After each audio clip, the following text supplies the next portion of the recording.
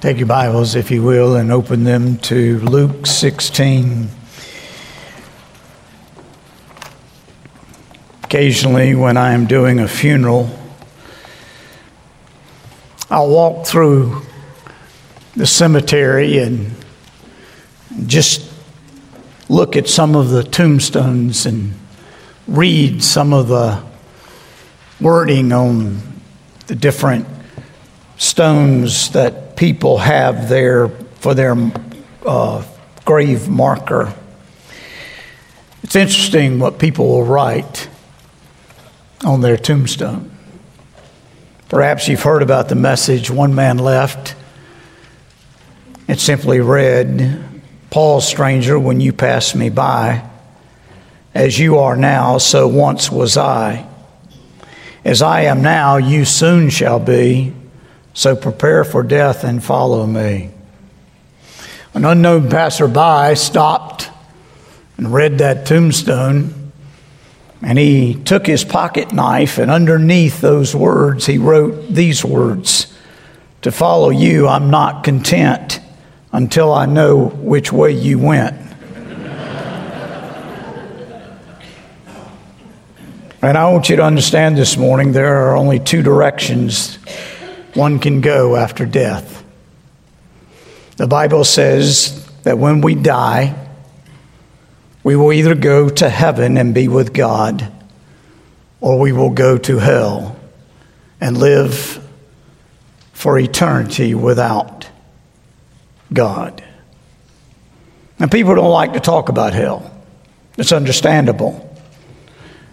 But can I just say, you can't talk about heaven and not talk about hell? If you read the New Testament, all of its 27 books, you will find that Jesus spoke on hell 3 times to every one he spoke on heaven. Southern Baptist evangelist Freddie Gage observed, "If there is no hell, the Bible becomes a book of blunders, a book of lies, a myth, a fairy tale. If a man accepts the cross of Christ, he must accept the dogma, that is, the doctrine of hell. If there be no hell, there can be no heaven." D.L. Moody said, "The same Christ that tells of heaven with all its glories tells of hell with all of its horrors." Charles Haddon Spurgeon, the Prince of Preachers, said, "Preaching that ignores the doctrine of hell lowers the holiness of God and degrades the work of Jesus Christ." Dr. W.A. Criswell, former pastor of the First Baptist Church in Dallas, said, "If you say there is no hell, you say the Bible is not the Word of God." Friend, we're living in a generation that doesn't want to hear about hell. There are a lot of people who do not want me to preach about hell. There are a lot of churches that you can attend and you will never hear a message on hell. They say if you preach on hell, you will alienate people and run them off. So most don't deal with the subject. I want to say this morning, I'm not preaching about this subject primarily so that lost people will be saved. Now, don't get me wrong. I've prayed all week as I worked on this message that there would be someone here who's lost and hears the truth about hell, who would this morning give their heart to Jesus Christ.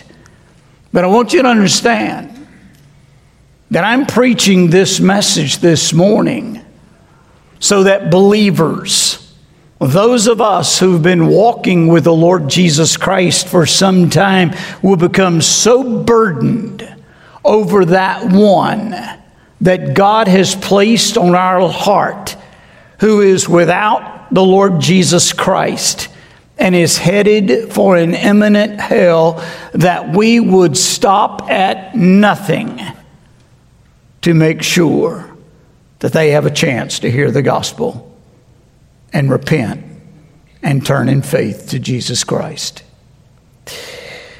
If you haven't already, look here, take your Bible and look here in Luke 16.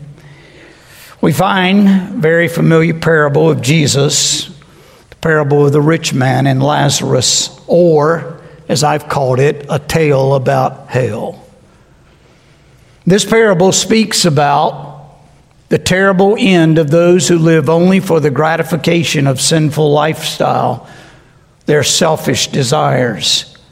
Their good things might have profited them during their earthly life, but they had betrayed God's trust, and as a result, hell would be the consequence of a misused life. Let's look and see what Jesus says in this parable. Beginning in verse 19, he says, "There was a rich man who was clothed in purple and fine linen, and who feasted sumptuously every day. And at his gate was laid a poor man named Lazarus, covered with sores, who desired to be fed with what fell from the rich man's table. Moreover, even the dogs came and licked his sores. The poor man died and was carried by the angels to Abraham's side. The rich man also died and was buried. And in Hades, being in torment, he lifted up his eyes and saw Abraham far off and Lazarus at his side. And he called out, 'Father Abraham, have mercy on me, and send Lazarus to dip the end of his finger in water and cool my tongue, for I am in anguish in this flame.' But Abraham said, 'Child, remember that you in your lifetime received your good things, and Lazarus in like manner bad things. But now he is comforted here, and you are in anguish.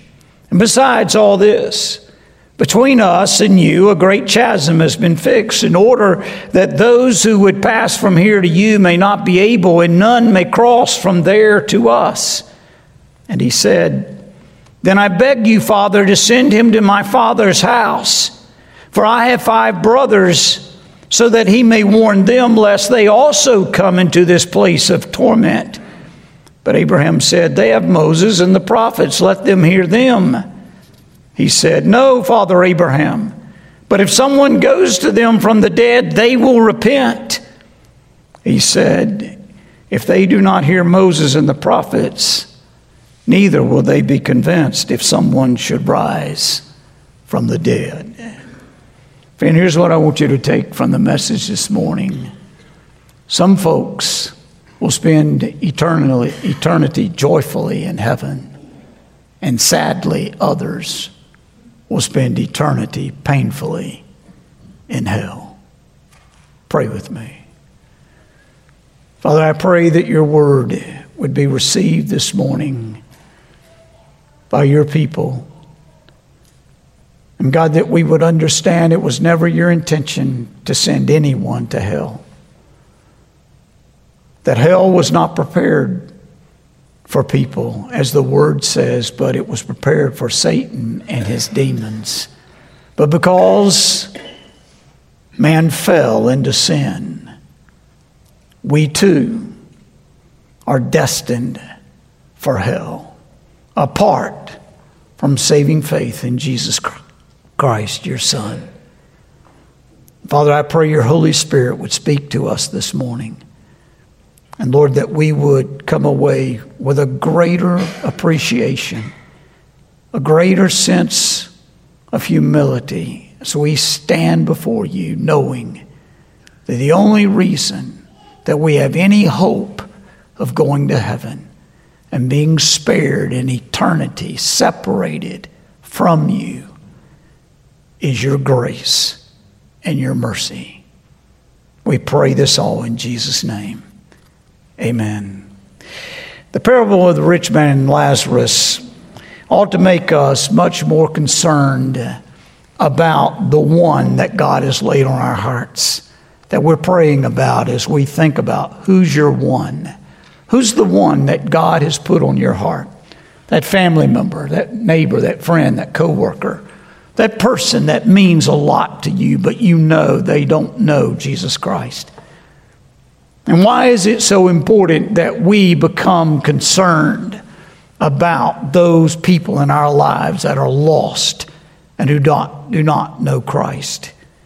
Well, I think we can look here in Luke chapter 16 about this experience of the rich man and Lazarus, and we can see why it's important that we be used by God to help save that person or persons from an eternal destiny separated from God. There are two things about hell that I want us to see here in this parable that Jesus gave to his disciples. First, I want you to think about the horror of hell. Now, in this parable, we read about a rich man who died, and he found himself in a place called hell or Hades, and he was in torment. Hades is the place of the unrighteous dead. Hell is the lake of fire, the final place of punishment that is spoken about in Revelation chapter 20. To put it in practical terms, Hades is like being held in the county jail before being sentenced to a lifetime in prison. So we find Abraham, or we find this rich man in Hades, awaiting his final destination in hell. But the two are basically the same. They're just distinguished a little differently in that this is the place where the unrighteous dead go after death. And this man finds himself, he wakes up and he finds himself in Hades, in hell. And I want you to see two things about the horror of hell. First of all, he finds that it is a place of pain. Now look again in verses 23 and 24. The pain in hell will be twofold. It will be both physical and emotional. First, note the physical pain. The rich man, look in verse 23, it says he was in torment. You see, hell is a place of great physical pain. Jesus said on one occasion about hell, in Mark chapter 9, verse 48, there worm does not die and the fire is not quenched. Hell's torment makes it a place where there will be weeping and gnashing of teeth. Worst of all, there is no hope of relief for hell's inhabitants, who the Bible says have no rest day and night. Their sentence is eternal. Jonathan Edwards, in his classic sermon, Sinners in the Hands of an Angry God, said this about the fire and the pain of hell. He says, the pit is prepared. The fire is made ready. The furnace is now hot, ready to receive them. The flames do now rage and glow. The glittering sword is wet and held over them, and the pit has opened her mouth under them. O sinner, consider the fearful danger you are in. Friend, according to the God's word, hell is a place of great physical pain. But I want you to notice that besides the physical pain, there is emotional pain associated with hell that may be even harder to bear. Look again in verse 23. It says the first thing the rich man felt was the torment of the fire, the physical pain. But the next thing he noticed was that he could see into heaven.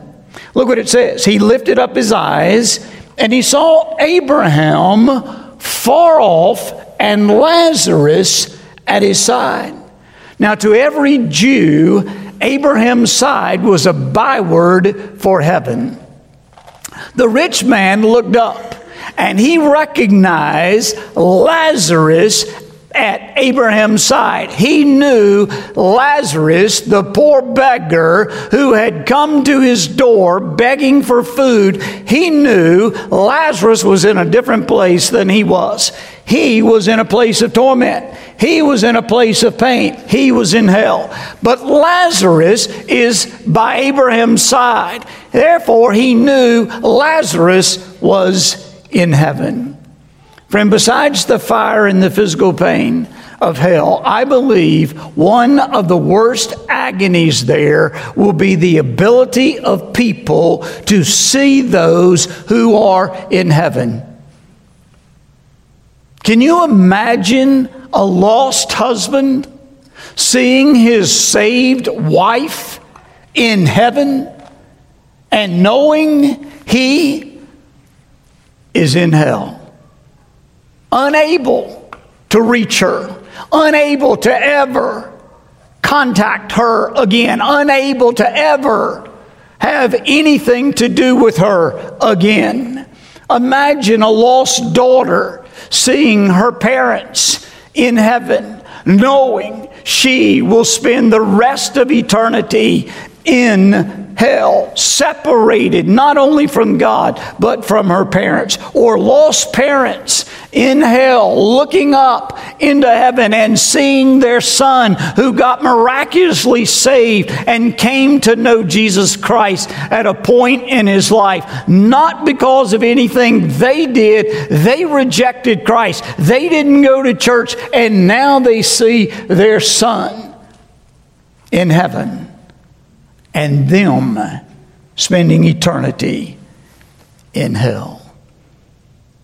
Or a lost friend seeing a saved friend that they used to love and hang out with, and then that person got their life turned around.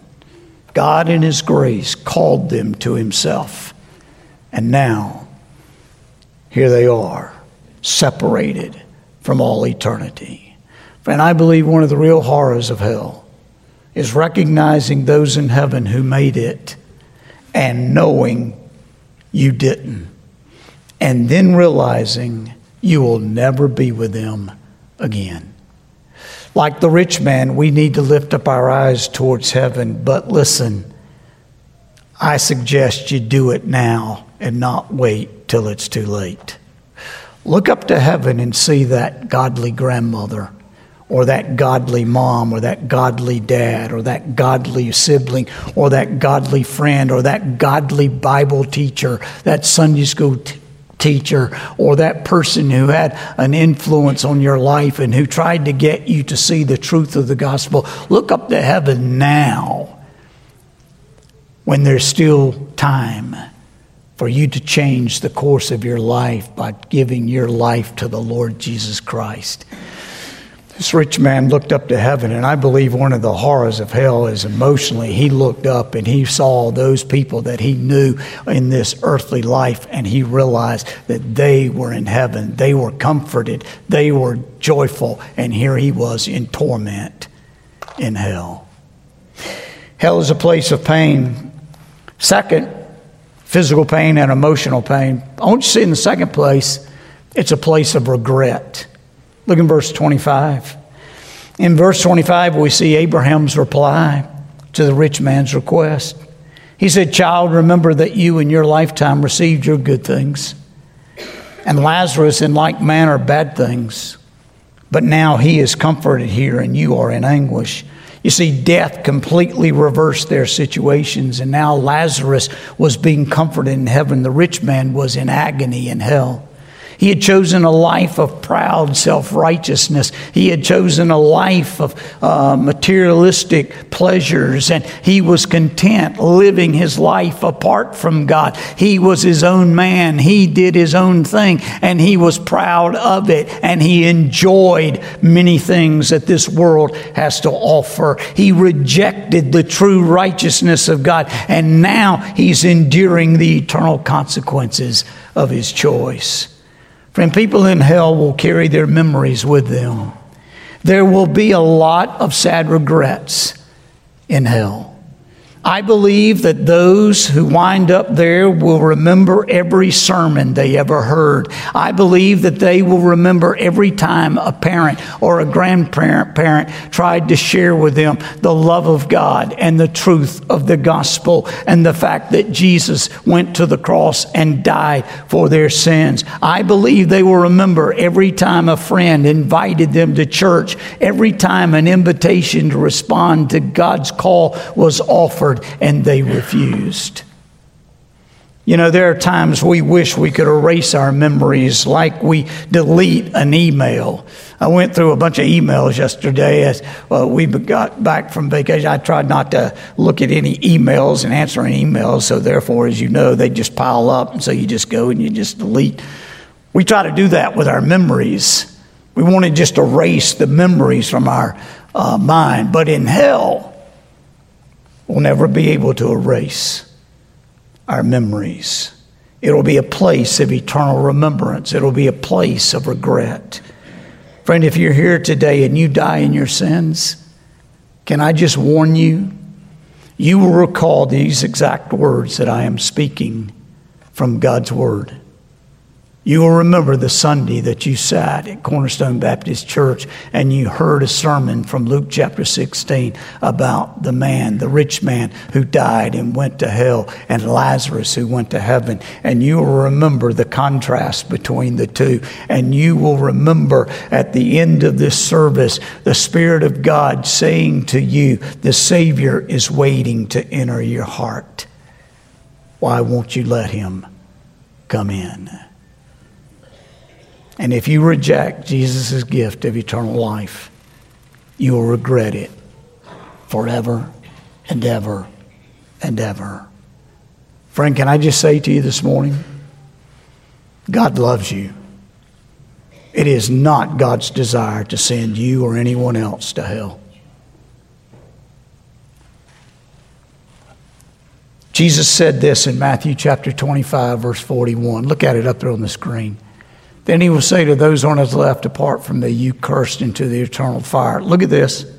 Prepared not for lost people, prepared for the devil and his angels. You know why lost people are going to hell? It's not because God created hell in the first place for lost people. He created it for the devil and his angels. And the reason that lost people are going to end up in hell is because they chose to follow Satan and his demons.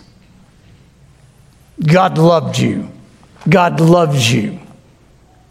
And God does not want to see you or anyone else spend an eternity separated from him in a place of torment that the Bible calls hell.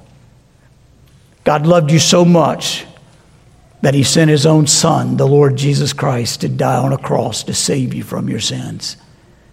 Can I ask you a simple and direct question this morning? What else does God have to do to get your attention? The fact that he would give his own Son to die in your place, to take your sins, all of them, not just most of them, all of them, to take all of your sins, to take them on himself, and to give you in exchange his righteousness, his perfection, his holiness. So that when God looks at you, he no longer sees your sins. He sees the perfection, the righteousness of his Son. And based on that, God says, I accept you. I've adopted you into my family as one of my sons and my daughters. That's what God wants to do in your life. Friend, if you feel the Holy Spirit knocking on the door of your heart, let me just give you some advice this morning. It's not because you decided you wanted to turn in faith to God. That's because God in his love decided on his own to knock on the door of your heart and to seek after you. And he did it because of sheer grace. Not because you deserved it, not because I deserved it, not because any of us deserved it, but because of his love and his grace.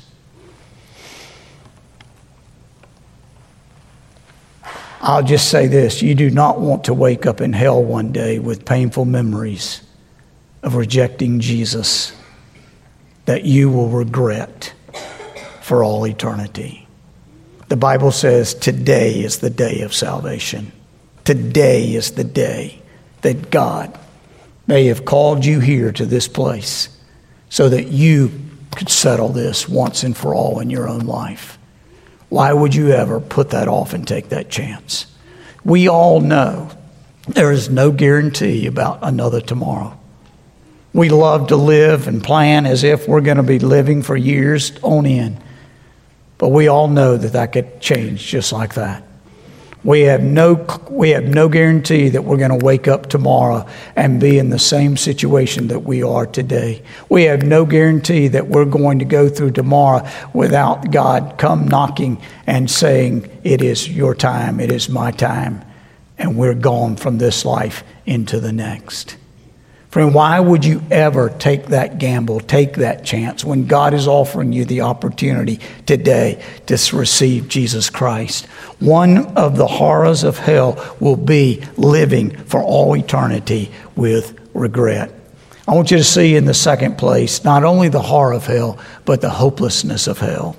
Now let's just keep reading. First of all, I want you to look at this verse in Proverbs chapter 11, verse 7. Look what it says there. The other day in my quiet time, I forget which day of the week it was, whenever the 11th was. Was that Thursday, Friday? Anyway, I came across this verse in Proverbs chapter 11 when I was doing my quiet time reading through Proverbs chapter 11. Look what it says here. When the wicked dies, the unsaved person, in other words, his hope will perish and the expectation of wealth. In other words, his hope in riches perishes too. The rich man in this parable is a perfect example of the truth of what Proverbs is saying right there. When the wicked dies, when the unsaved person dies, his hope perishes. There is no more hope. And the expectation of wealth, his hope in riches, perishes as well. Now look, the rich man makes two requests that we see are denied. First, he asks for water for his thirst. Look in verse 24. As the horror of hell hit him, as the torment and the pain began to be so unbearable, look what he says. He lifted up his eyes. He saw Abraham far off, Lazarus aside. He called out, Father Abraham, have mercy on me and send Lazarus to dip the end of his finger in water and cool my tongue, for I am in anguish in this flame. The rich man was not used to asking for help. After all, he had servants. He had everything he wanted. He didn't need for anything when he lived on this earth. He had probably never been desperate in his entire life. But now we see he is crying out for mercy. As Lazarus, the poor man, the beggar, once longed to eat what fell from the rich man's table, now the rich man is longing for just one drop of Lazarus's water. But Abraham's reply dashed the rich man's hopes. There was no way to send him help. Look what it says in verse 26. Between us and you a great chasm has been fixed, in order that those who would pass from here to you may not be able, and none may cross from there to us. Here Jesus is revealing that death permanently fixes everyone's destiny. No one will escape hell, nor will anyone in heaven be able to visit hell. Abraham tells the rich man that his physical and his spiritual agony cannot be relieved. After death, it's too late to change your eternal destination. Your condition is forever hopeless. Now, the rich man's prayer for relief goes unanswered. The horror of hell is not going to end for him. His condition was hopeless.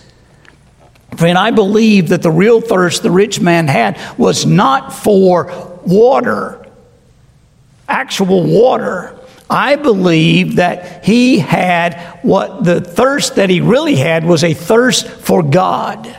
And that thirst cannot be satisfied with anything that this world has to offer. Only Jesus can satisfy that thirst. Jesus himself said, if anyone is thirsty, let him come to me and drink. This thirst for God only becomes more intense and more agonizing in hell. Because I'm convinced that people are going to remember what it was that they needed more than anything else in this life. And what it was to quench that eternal thirst, that spiritual thirst, which was Christ himself. Listen very closely. On this side of death, you and I can receive 10,000 gallons of the water of God's mercy whenever we need it. But on the other side of death, if we die without Jesus Christ, there will be none, not even one drop of mercy. Let that sink in for just a moment. God is offering you right now all the mercy you could ever want. But after death, there will be no more mercy. That's terrible enough. But the main point of this message is in the next statement of the rich man. He also prayed for warning for his family. After Abraham's reply, the rich man realizes there's no hope for himself. There is no way out of this existence. So his thoughts turned to his family. He had 5 brothers. They were all like him. They were religious but lost. So he says, look in verse 27 and verse 28. Then I beg you, Father, to send him to my father's house, for I have 5 brothers, so that he may warn them, lest they also come into this place of torment. Now, interestingly, this man, now that he's in hell, suddenly develops a missionary spirit by expressing concern for the lost people in his family. It's just too bad he didn't have the same fear of hell before he died. He figured if Lazarus returned from the dead and could go to his family and could speak to his 5 brothers and give an eyewitness account, that his family would believe and so escape eternal judgment. But look what Abraham says. His brothers have Moses and the prophets. Let them hear them, in verse 29. That's all they need to miss hell. What's he saying? They have the Word of God. They have God's Word. If they will just read God's Word and just believe it, they can be saved from hell. But the rich man disagreed with Abraham, and he replies, look in verse 20, no, Father Abraham, but if someone goes to them from the dead, they will repent. Now we know that's not true, because it wasn't long after this when Jesus himself was crucified on a cross. And 3 days later, he was resurrected. He came back from the dead. And men and women throughout the ages have continued to reject him as Savior and Lord. Truth is, when Jesus died and rose again, some believed in him, but many did not. So Abraham concluded, look in verse 31. If they do not hear Moses and the prophets, neither will they be convinced if someone should rise from the dead. Friend, today it's not much different. People have the Bible, and we know that Jesus has risen from the dead, and many still reject him.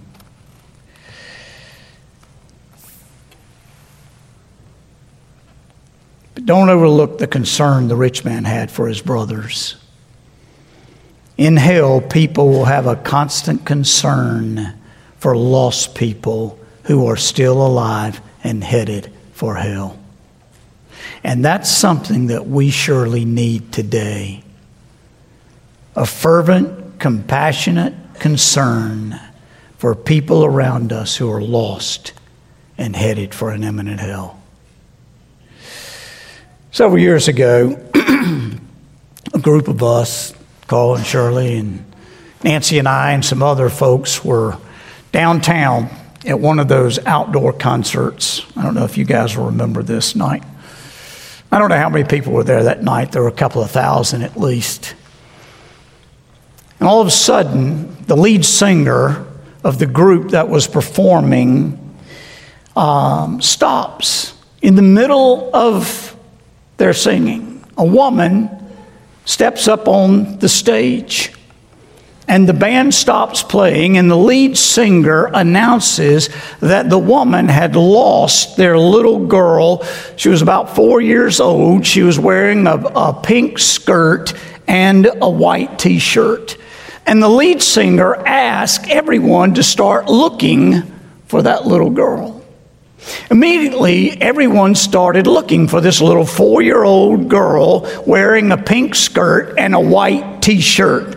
It wasn't but just a couple of minutes after the announcement, the little girl's father in the back of the crowd holds her up, and everybody sees that she's been found, and they let out this great big cheer and clapping all around. There was celebration because this little girl who had been lost was found. Friend, wouldn't it be great if every Sunday when Cornerstone Baptist Church meets, that in the middle of whatever activity we're doing, someone says, I have a lost friend, I have a lost family member, I have a lost coworker, I have a lost neighbor.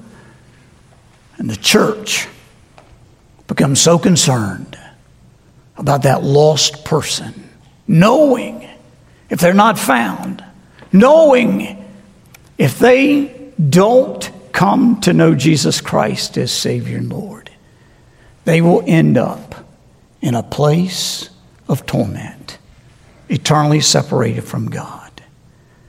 And every time that one is found, there is rejoicing and celebration among the people of God. According to the Bible, there is celebration. Jesus said in Luke chapter 15, verse 10, I tell you, Jesus said, there will be joy in heaven over one who repents. May we catch that fervor and that passion for the lost around us, knowing that if they die without Christ, where it is they are headed. May God help us who know Christ, who know, because the Bible says we have the hope and the assurance that when we die, we're going to heaven. But let us not get so consumed with our own destination that we forget about those that God has placed in our life who do not know Christ and are not headed for a joyful destination like we are. Let's pray together.